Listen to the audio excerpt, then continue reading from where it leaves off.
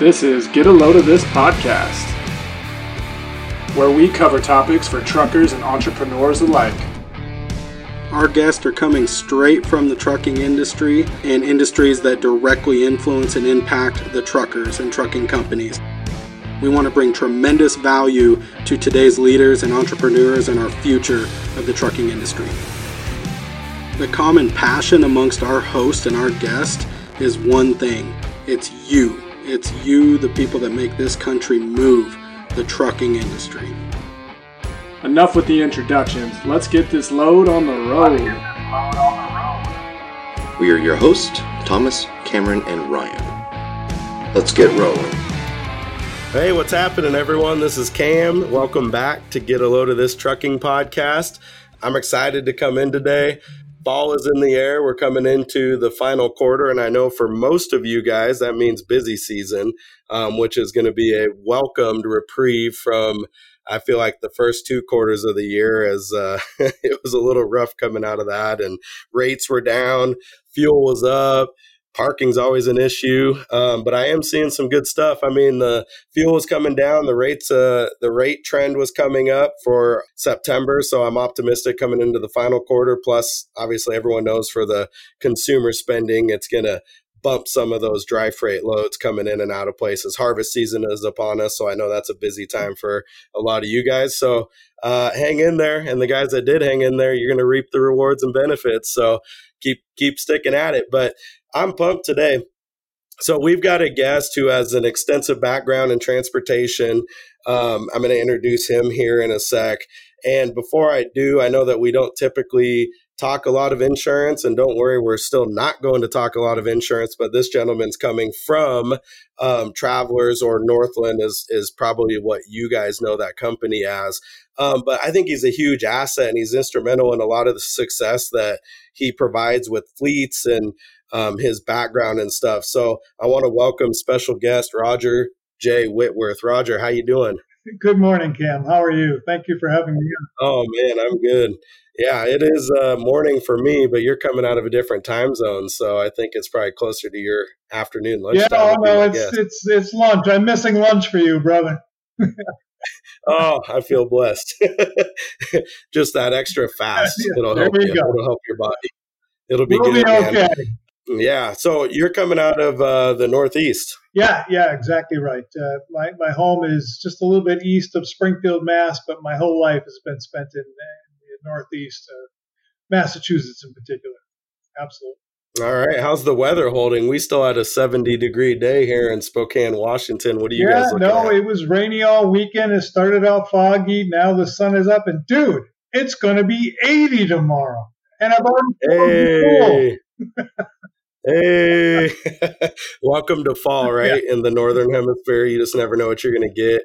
Rain, sleet, snow, hail, summer, back to winter. At least that's how our weather operates. So, and I know a lot of the truckers running on those northern lines, they'll start to get snow delays and that kind of stuff coming, winter advisory warnings, chain up things. It's coming into that season now. We're coming upon it, yep. And then there's that super El Nino. I don't know what's super about it, but we got to be ready for it. Yeah, I guess. I think a good job would be a weather forecaster. What do you think? Yeah, you can be wrong and still keep a job. Come on. I think be wrong 98 times, you get it right twice, and it's like, oh, you're good. Yeah. We'll just keep it going. Roger, I'd love the folks. So you're a senior transportation specialist in risk control. So, from a high level view, or maybe layman's terms for folks that probably don't understand what that is, chat about what it is you do, and then about Northland a little bit. So I love Northland and Travelers Insurance. They're great. They're one of the premier transportation and trucking insurance products, not only in that space, but obviously they have a wide array of folks that they can help. But since we're talking to truckers and transportation, let's focus on that piece. Sure, absolutely. So I spent about 30 years in trucking before I came over to insurance, and I thought I was going to coast up until I retired. And the long and short of it is that the insurance industry is ever changing, ever morphing. And I am, as you said, in risk control. And basically what I do is I go out to the customers And I look to see where they may have some vulnerabilities, whether it be in compliance or litigation mitigation, and I help them cover those gaps, seal over those gaps. And it's been quite the learning curve and quite the challenge, and I've gotten to meet so many wonderful people.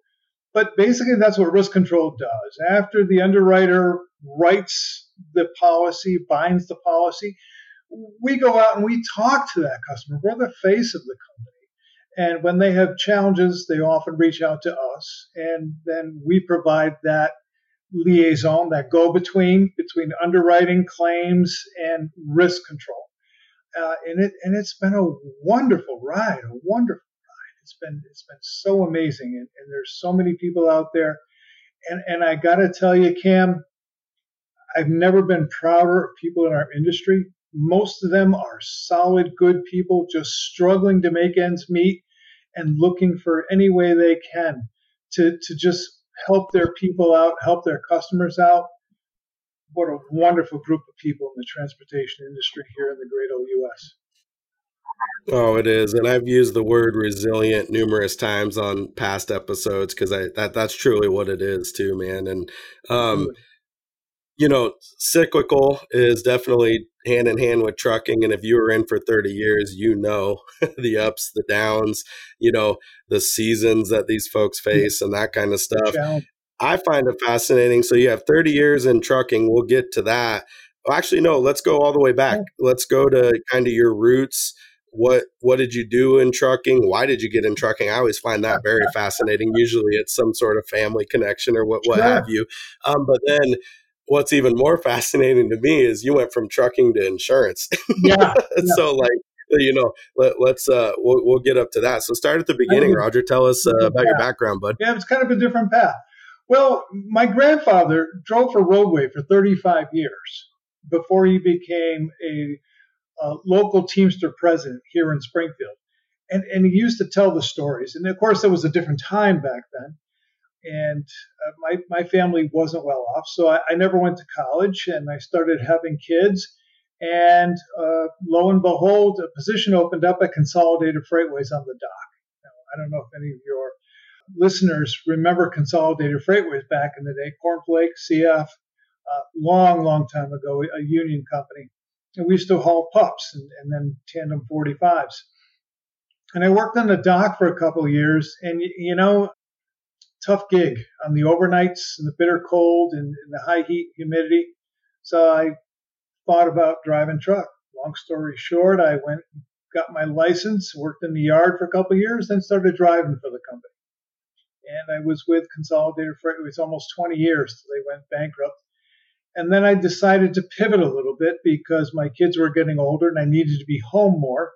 So I went into the safety and management side of this, just so I could be home more with the kids. Because when you're gone 5-6 nights a week, and the guys out there that do this know how difficult it is on the family. It's a lifestyle when you're gone all week long or even weeks at a time. It is very tough on the spouse as well, the family as a whole. So I pivoted into safety and management so that I could be home nights and weekends, and that turned out to be a wise move. It just took a while. But for somebody who never went to college, I learned that the trucking industry is a very viable profession, and it's an honorable one, and you can do well by your family if you're diligent and well-intentioned and passionate. And that's what I did. So I've managed, I've taught, I've been a lead instructor for a national company, been involved in a couple of DOT audits, numerous litigations, 4 fatality investigations. It's been, again, like I said, a wild ride, but a very satisfying one. Yeah, that's man, what a background there. I think too, and I love that you 2 things there that you mentioned is the strain that it puts on the family. Yeah. or it can put on the family. It's providing at the same time, Right. but from a relationship standpoint, it's an all-in deal. It's a whole family buy-in. The spouse supports, the kid understands, or the kids understand. Yep. They understand what mom or dad is doing, on a day-to-day basis, and the sacrifice that they're doing to make sure that the rest of America keeps moving and we are able to eat and get medicine and be able to, we have our desk and all the stuff that came off the back of a truck here, which is very noble. So I love that you highlight that. What's really cool, and you highlighted this, which we didn't really intend or plan on going here, is you don't need a college degree or education to get into trucking or the transportation industry as far as the trade goes. You need to get a CDL if that's the route you're going to go. And yes, there is some stuff there, but I love that you came off that. My background's similar, not a lot of money growing up. In fact, single mom, and really didn't have any money and not great examples other than family members that were trucking and transportation and grew up around a truck and construction trade. I did construction and stuff early on. I obviously pivoted and went a different route. I went insurance, but yeah, what a cool thing. And I think the more exposure the younger generation gets to that with, I know there's some organizations like Next Generation in Trucking, Dave Dine and those guys are doing some really neat things to introduce it into the high school level to raise awareness around the trucking and transportation industry and that kind of stuff. But gosh, what a great way for folks to make a living and provide for their family. And maybe they don't know what they want to do, because who does at 18, 19, and 20 years old? But you can go into a trade and have so much room for growth. You started on a dock as a labor hand, right? And then decided I'm going to drive. Then you went into safety and risk control, which then opened your eyes to obviously a vast array of things, which I'm guessing that's what led you to Travelers. Yeah. The background helps. A lot of my peers are more from the law enforcement side. Fewer of them are from the managerial and actually driving truck side. So I have a unique perspective. I'm married to a litigator. Like I told you before, I've dealt with numerous litigations and fatality investigations. So my perspective comes from how best to protect my insureds, rather than, do you have this in the file? Do you have this, the compliance side? Yeah, the checklist. Yeah, I'm not so worried about the compliance side so much as the documentation side, the expected best practices. But if you don't mind, I would love to circle back just for a moment with family, because there's a little story behind that. The old homestead was right along the Mass Pike.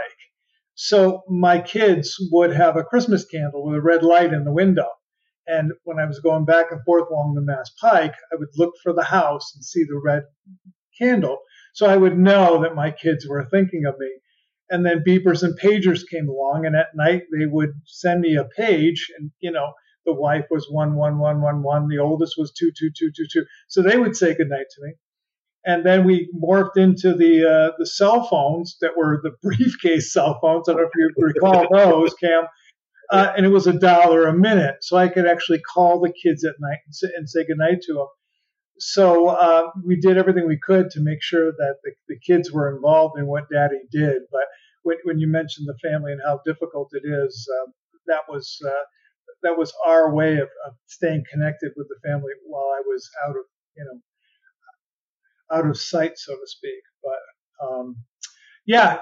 the ride I was on was very unique because I came at it from a different angle. I have a very unique perspective in what I do, and for the most part, I get a lot of positive feedback from that, because when I go in to talk to my insureds, my customers, we start talking safety, especially if you're talking to a CFO, a CEO of some of the bigger companies on the traveler side, as opposed to the Northland side being straight trucking, their eyes glaze over. And, safety, here we go. How much is this going to cost me? And that's typically the response I get. But when we talk about setting it up so that they can help the defense team defend either themselves or their drivers should there be any litigation or criminal charges, I definitely get their attention from my perspective. And then if I do driver safety training, because I still hold a CDL with my hazmat endorsement, I still get that street cred with the drivers as well. So it is a unique perspective that served me well. Sometimes I'm a little bit too much of a truck driver, Cam. I tend to call BS as I see it, and I'm not very ambassadorial. I can be a little blunt. But for the most part, especially on the Northland side, trucking companies, guys that have 10, 12, 15, 20 trucks, they appreciate that because that's what they're dealing with every single day. Shippers, receivers, truck drivers, law enforcement, attorneys, whatever they're dealing with, straight shooters, that goes a long way with what we do, you know? Oh, I think it's welcomed, to be honest with you, and I've found that through the years as well. I'm not, I don't sugarcoat it. There's obviously in our profession, you're dealing with good and bad news, and there's no way to sugarcoat it. You gotta give them or break the bad news to them, or you got to give them the hard news of, hey, it's your company, run how you will, but here's what I see, and here's what you're doing and trending towards, and here's the potential maybe pitfalls and issues that you're going to face. And you're telling me this is what you want to do, but you're showing me this is what you're doing. Yeah. And, I'm going to call them out. I'm obviously a problem solver and try to help folks as best I can, but sometimes you got to kind of shut them down to help them too, right? Like on certain risky behaviors or things like that. But sometimes what they tell you doesn't match the data you're seeing, either or the CSA DOT website scores. Oh yeah. And you sit there and go, okay, that sounds great, but this is what we're seeing, and these are public access documents, and opposing counsel's going to see this as well. Yeah, and I think from the stance of you and for the listeners too, you guys have to understand, I know folks get nervous when, and they equate it to an audit. Oh, shoot, someone's coming out to audit me. They get nervous. Everyone gets nervous when you look under the hood, as you should, right? Your engine's dirty. Like, who cleans their engine regularly? I mean, so rightfully so, but what you have to understand is the folks that you align with and partner with and choose to hire are there to help you and be an asset. Hopefully they should be if they're not, but hopefully they're an asset and a resource for you to become better, to be part of your team, to be invested in the livelihood of your company and the folks that you represent and the drivers and all that kind of stuff. I mean, I know when I take that stance, and I love that you said that, hey, I call them out on their bullshit. I don't think I use that word exactly, but yeah. Well, for me, I do, or I would, but anyways, BS. And it's like, you're right. They do need that because they're also used to talking and know what people want to hear in certain circumstances. And it's like, hey, let's be real. Like, I hear what you're saying. And you know what? You probably have all the best intentions of getting whatever done or accomplished. It's not happening though. Why? Like, let us help you fix this. Add a couple tweaks, or you need to hold some people accountable in whatever department or area you need to. A lot of times too, especially, if you're working in that range of maybe the 10 to 15 to 20 units, the owner still does a lot. They're still wearing a lot of hats, unfortunately, right? Because of resources, time, and that kind of stuff.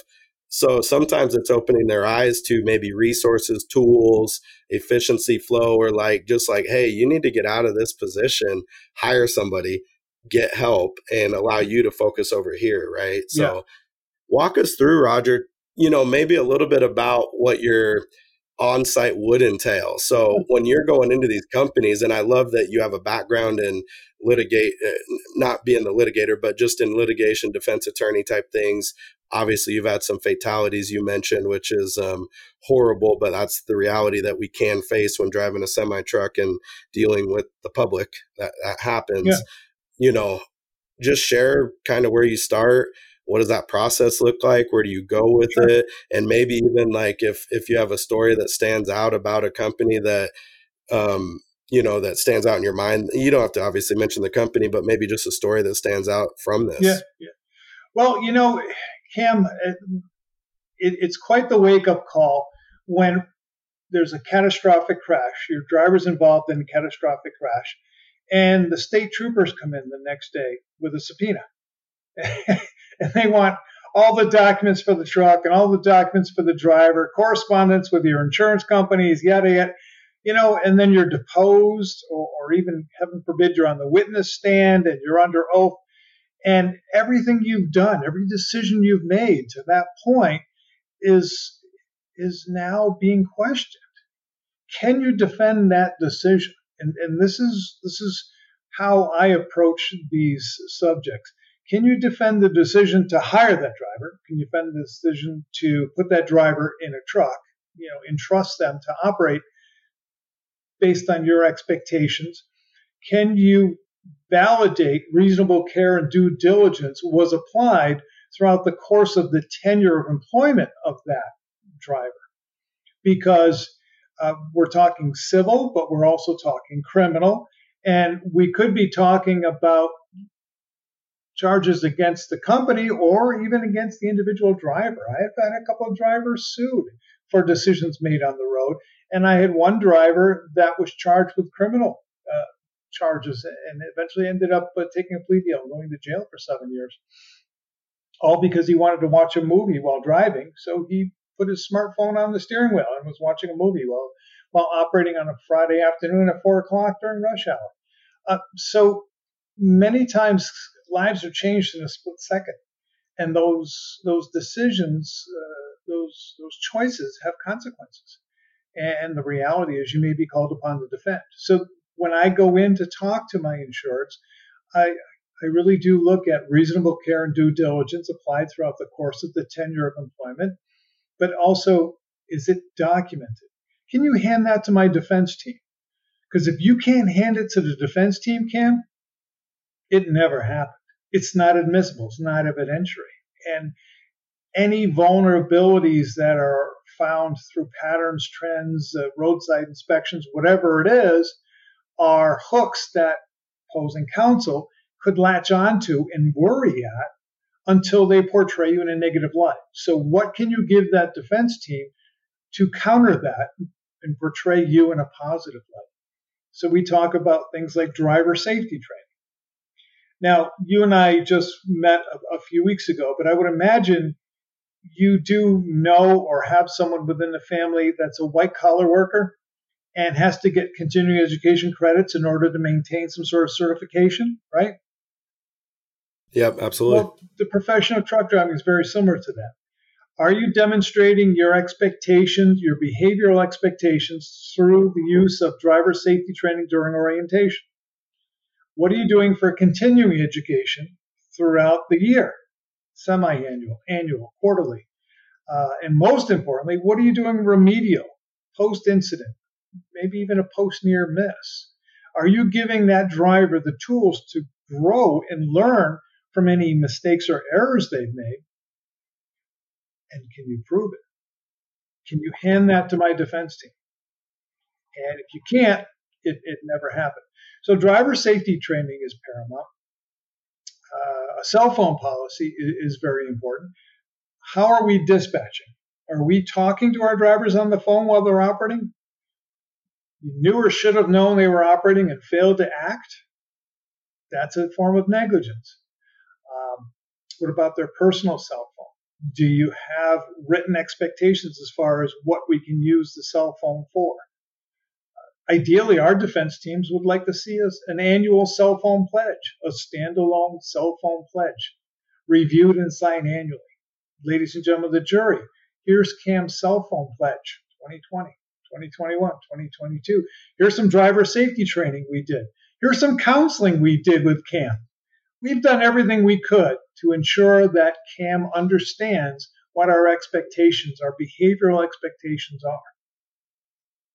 And then we could certainly get into telematics and drive cams, dash cams, video camcorders of some kind, because if a picture's worth 1,000 words, then a video's worth 1,000 pictures.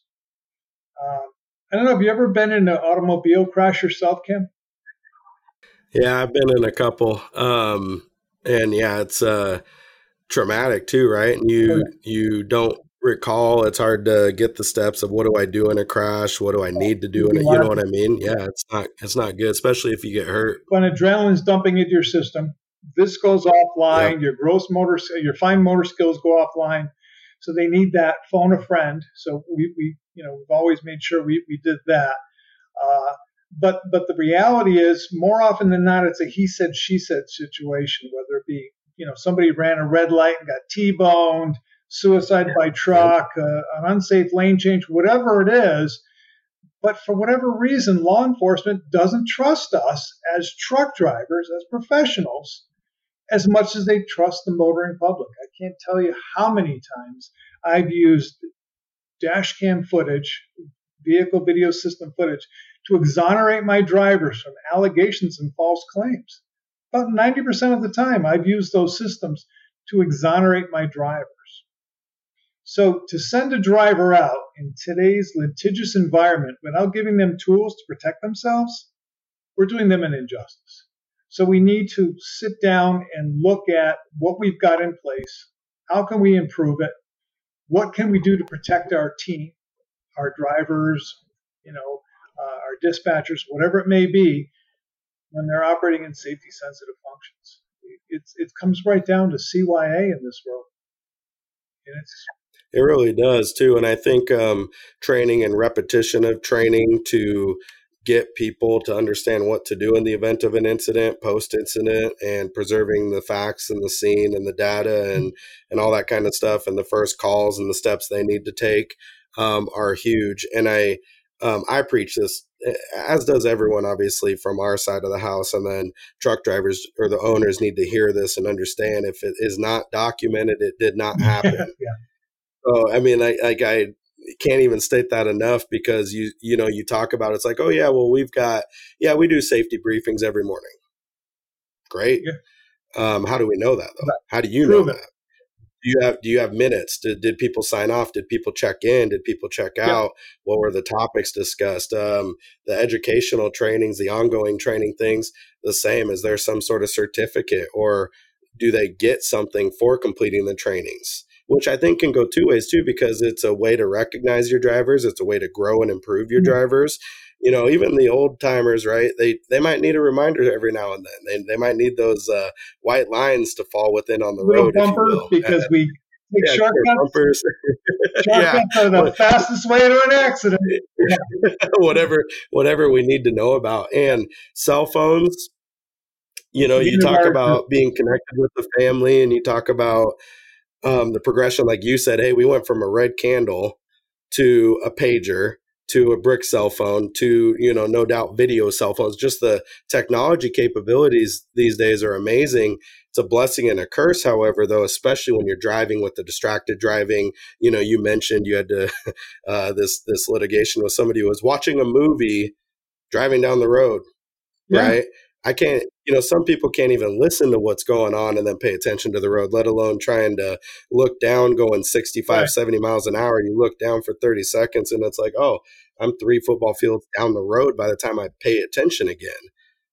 But folks just, I don't know if they get comfortable, complacent. I don't know. I'm not really sure. But that annual cell phone pledge, what a great idea. Because I know most folks implement a policy. When you sign on, you sign a handbook, Yeah, I was just going to say, how many drivers read the handbook? Sure, they thumb through it as you're sitting there overwhelmed because it's brand new and it's this. Signed off on it. Sign it, great, done. Yeah. But the annual reinforcement of that stuff, man, is so key. So I love that. The safety training, the counseling, post-accident, mitigation, root cause analysis. Like, you got to sign all this stuff off. And what happened as a result? Was it preventable or unpreventable? If it was a preventable accident, there better be some trainings that go along with this, whether it was conditions, road construction, who knows? There's so many accidents that you see and I see. But I think that's where folks get lost, especially these, 8 to 10 to 15 truck companies. Is they're trying to grow. They have a dream. Their entrepreneurial spirit wants them to help more lives and impact more folks, but they might not necessarily have that structure or that background to say, hey, I can put together a good training program, hire the right people to help me implement these trainings and stay on top of it and hold everybody accountable, including yourself. That's the hardest person to hold accountable, right? As any business owner or, whoever has taken this step to owning a business. But we Yeah, have access to that's all resources good. we can share. It is. And if you've got a telematics system or a video event recorder system, a lot of times that back office also has resources. You're paying for it, but you're not utilizing it. So you can get some reasonably priced resources or even free resources. There are also plenty of companies online that will give you great assistance for a premium price, but something is better than nothing, even if they're interim stopgap measures. But yeah, any remedial measures that you've taken go a long way. You're Well, and absolutely I'm guessing, I mean, this is my opinion. It's not hard to get above FMCSA's baseline minimum. for best practice, right? It's really not. Like you can be better than most with just a little bit of effort. Right. Yeah. And that goes a long way in court. It really does. That's what like these folks think of insurance, as a commodity now, right? Hey, I have to have it. I'm required to have it. Geico says I can save money and all that, whatever. It doesn't really matter. Bottom But line. the fact of the reality is, in a truck, you will have an incident 1 out of every 3 years. Might not be your fault, might be your fault. As Roger just alluded to, though, the public thinks it's your fault, even though you're the professional with the CDL and you're the one that knows the road how to drive better than any four-wheeler that you're going to encounter. It's still your fault. You're the rolling ATM in the eyes of a lot of these venues, unfortunately. And it's the world we live in. It's what we're fighting. It's what ATA is fighting. It's what a lot of people that are lobbying for the trucking industry have to deal with every single day. But it starts with yourself too, right? You've got to make yourself defendable. You have to help yourself. Yeah, and that's sometimes hard to communicate because we want to believe the best in people, but the reality is when we deal with the motoring public, and I know this is going to come as a shock to you, Cam, but people lie. Weird. People are honest. No. I know. No. Right? Yes. So we have to be able to, as we talked about before, defend ourselves, our decisions, and our drivers. So we don't want to do them a disservice. But the reality is, with the technology you were mentioning, we also need to be managing and monitoring our drivers' behaviors as well. Mm-hmm. So that means either the telematic systems, actively engaging with those, or even the vehicle video systems, and then using those as remedial measures to help improve our driver behaviors to meet our written and documented expectations. And if we're not doing that, if we're not measuring, we're not monitoring, then we're not controlling. Yeah. And now you're just a passenger. Key performance indicators, right? You can't track what you don't measure. I'm a huge advocate of that. What's cool though is, and I've got some companies that do a couple things that I don't want to say unique, but like I feel like it's behavior based bonus programs, if you will. If you have a camera and you're managing incidents or the hard brakes or things that come up, and a driver does something positive in that moment and they show like a high level of experience and expertise on how to avoid whatever could have potentially happened, they get a bonus for that. But what's super cool about it is the driver then gets that opportunity to tell about it and share it with the rest of the team, because the good drivers want the rest of the team to be good drivers. If a company is, you had mentioned early on, SAFER, FMCSA, the safety scores, CSA, all this stuff that come into play. If you have a company that starts performing poorly in safety, out of service, vehicle maintenance, driver fitness, all that kind of stuff, what happens?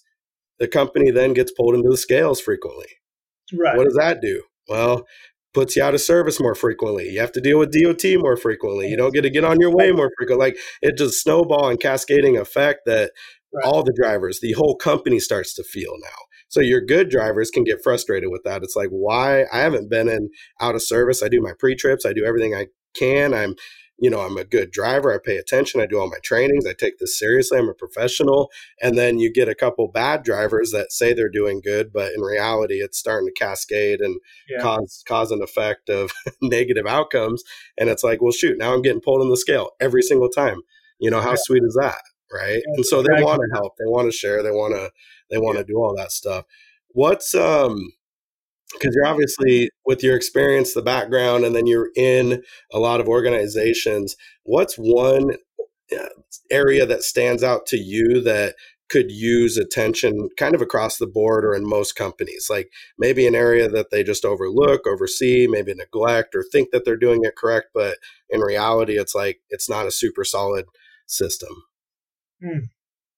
Well, that varies so much because, to be honest with you, part of my work is travelers, and those are the bigger fleets. And then a lot of my work is Northland, which is the smaller 10, 20. Let's break it up to your large and then small. Small first. Let's start there. Okay. With the small ones, it tends to be informal. A lot of things are done with a handshake or just a private discussion with Billy Joe Bob, rather than actually documenting. So the smaller companies, the owner is, or even the manager, is on site 6 days a week, and they're engaged with all the processes, but the failure to document. It's informal and poorly documented. The bigger companies tend to have more formal processes, far more consistent with their documentation, but they treat drivers as if they're numbers rather than actual people. So you've got that disparity between the two different types, which can be very challenging. So you have to keep an open mind when you go in. You have to look to see what the business class is. What are we transporting? Is it private? Is it for hire, flatbed, reefer, whatever it may be, tankers, whatever it may be, and then assess it based on those differing criteria, different structures. More often than not, with the Northland, it's the sole operator, and they're engaged with everything from the dispatching to the HR to the driver counseling, and they're so busy. It's such a stressful environment. Just making those deliveries, the operational focus tends to be the priority, and then things as far as documentation fall to the wayside. And that's the Achilles heel of the typical Northland customer, is that informality and that poor documentation, as opposed to the larger companies that have a full-time safety manager or a full-time HR department and can do that formal structuring. And the disparity is sometimes very difficult for people to handle, No, I think that's good. And I think it's good to shed light on that for folks listening, because it's a chance for them to reflect and really kind of, look internally and say, hey, are we doing a good job on this? Recording might be as simple as everyone has a cell phone. You record the meeting and then you put it in a file, or transcribe it. There's services that transcribe conversations. Pad, something. Yeah. Yeah, there's all kinds of stuff. With the AI and the technology coming out, your possibilities are endless. It really is. It can be overwhelming, though. And I know a lot of folks, going back to the cameras, don't want Big Brother watching. Drivers are against cameras, especially when you get driver-facing cameras and that kind of stuff, because, they don't want to be that vulnerable. And a lot of owners don't probably want to know the truth of what's happening in their rigs sometimes. They want to think it's all good.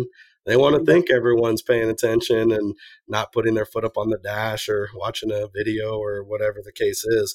But I think that the 360 view cameras, the driver-facing cameras, and you keep in mind they're only active during operational times anyway. They're shut down when you're on break or your mandatories. But they can really help exonerate you, and they can help make you defendable.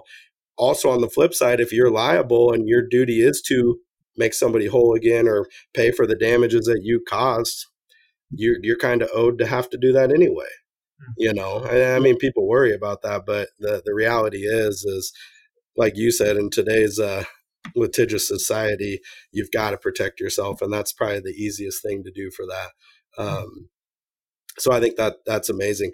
I think that's a huge service too. I do want to highlight, I really do want to highlight what Travelers and Northland is doing and offering as a service, as a courtesy, as a partner to those. And I work closely with Travelers. I work closely with Northland.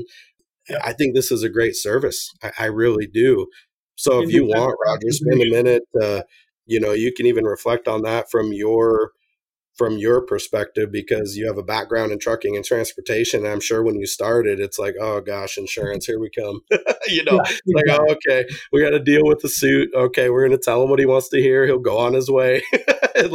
We're out, but what's like, reflect on that for a sec. Like, because I know that you're passionate, obviously, and I've talked to you. I know that you're passionate, and your mission's to help the insureds and the trucking industry as a whole. So, yeah.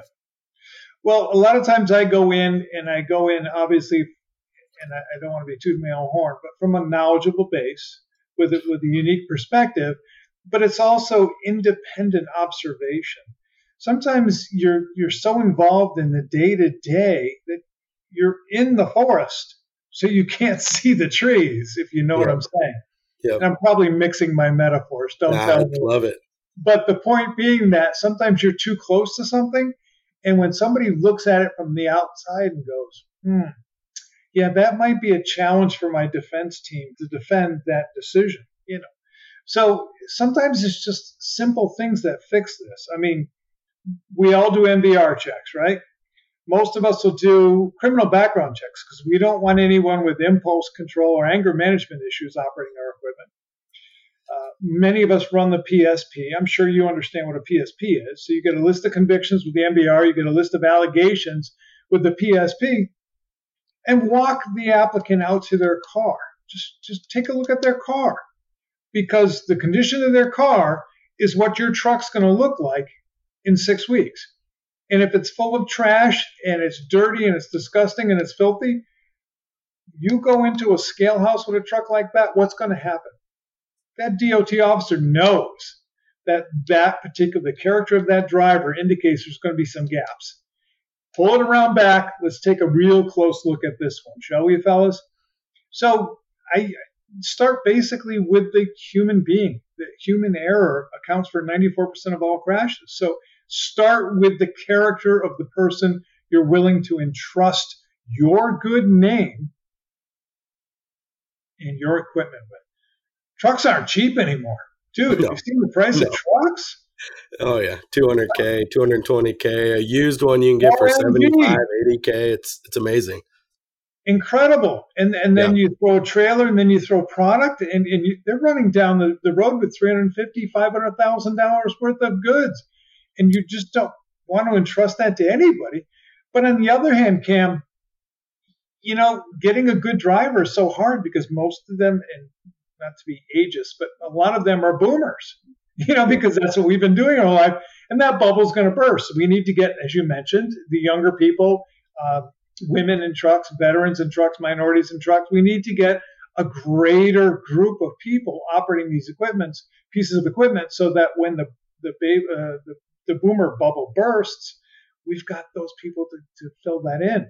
The reality is this is an ongoing thing that has to be done, but we need to put people of character into these trucks, this whole process of getting good drivers.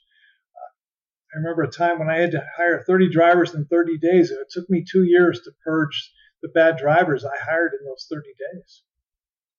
I had to fill a contract, 30 drivers in 30 days. I did it, but it took 2 years to purge. So, yeah, and I think that's important to recognize, because with the folks going out of business, the freight capacity, those that did a good job securing relationships and lanes and future opportunities now have to come to the table and fulfill those agreements, right? And a lot of them aren't set up to be freight forwarders or brokers. In fact, a lot of them don't need that headache because I don't think they understand it correctly. You can't just sub-haul freight and do some stuff. But anyways, and I'm getting that now. I get these companies and it's like, we have to hire 20 drivers by the end of the year.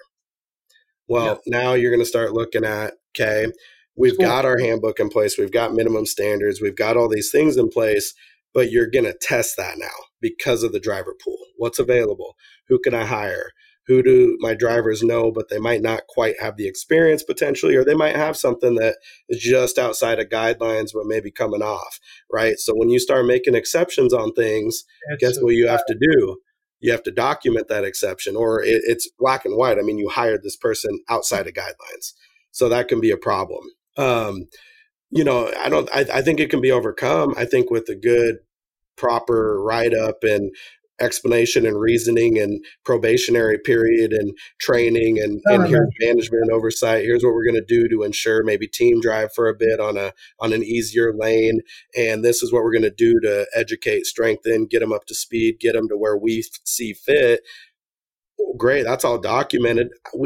You can work with that, I feel like, in court. But if you just hire them, put them in a truck, off you go with the $500K that you mentioned, it's not going to bode very well for you when something happens. It's really not. And they just don't have the experience. It's not even against people that want to get in the industry or just got a CDL or anything like that. Let's be real. I mean, you said, have I been in a crash? Yes, I was still crashing my car in, late teenage years, and I had experience. I drove for a couple years, why can't I drive? But it's reality. You just don't have your butt in the seat for enough time, and you don't have that experience and that ingrained instinctual things that are going to need to be done when something comes up. Anyone can hold a steering wheel in a straight line or a relatively easy lane when nothing happens. That's good weather. Yeah. And that's not the issue. It's when something happens suddenly, when someone makes an irrational decision, when someone tries to brake check, when construction hits, weather hits, ice conditions. I mean, all these things start to come into play that driver might not even realize, I've got 80,000 pounds behind me. How long does it take me to stop in good conditions, let alone bad conditions? Yeah. So there's so many things to consider on that when people start thinking about, I got to fill this order. I got to hire 30 drivers, as you said, in 30 days. What does that look like? Well, for Roger, that ate the next 2 years of his life trying to purge and repent on his bad decisions. It sounds like. Well, and there's instinct, because people tend to drive them like they're cars, but they're not cars. Let's take wildlife, for example. You drove. We don't swerve for wildlife. And it breaks your heart if you make contact with Bambi or whatever the case may be. But the reality is, if you swerve, you probably won't recover from that. No. So you have to overcome those instincts to swerve because of a dog or what have you. And it is so hard. And then, like you said, winter driving with a truck is completely different than winter driving with a sedan. Night and day, completely different. The articulation just adds to that mess. And it's just, there's such a learning curve. And you're not going to get it by going to college. And you're not going to get it by going to truck driving school. You know what? I taught truck. You know what truck driving school gets you? How to pass the state test to get a CDL. That's what they teach you. Yep. We used to teach it. This crack, you turn the wheel this way. When you get to this crack in the pavement, you turn the wheel this way. Hey, the guy can do an alley dock. Yeah, in my yard, but not blindside alley dock, in bum chuck. No, it's a completely different beast. So, hydroplaning. Hydroplaning is a problem for trucks as compared to sedans. Yep. Especially when you're empty. The drill. You had flatbed. Weren't you flatbed? No, I don't have any experience on that, Oh, okay. So my family did. I mean, just from being with them, but yep. Yeah. Well, when you're empty, the trailer tires have no traction. Yep. And when you're empty, even the drives don't have the weight over them, so you've got a lot less traction. It's a completely different beast. So we've got companies. We do a lot of dairy farms, dairy haulers that go from farm to farm. They start out empty. And they go to a farm and they pick up 1,200 gallons, 800 gallons, 1,500 gallons. The weight changes. And because this is food tanker, it's smooth bore, right? Stainless, because there's no baffles in these.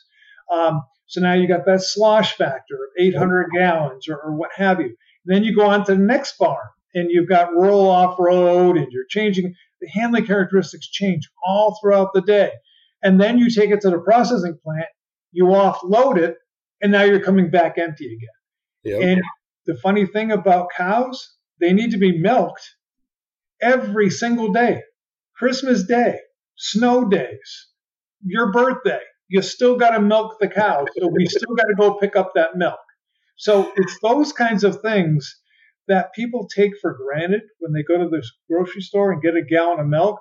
But the reality is somebody puts their life on the line every day to bring that milk to you. They do every day.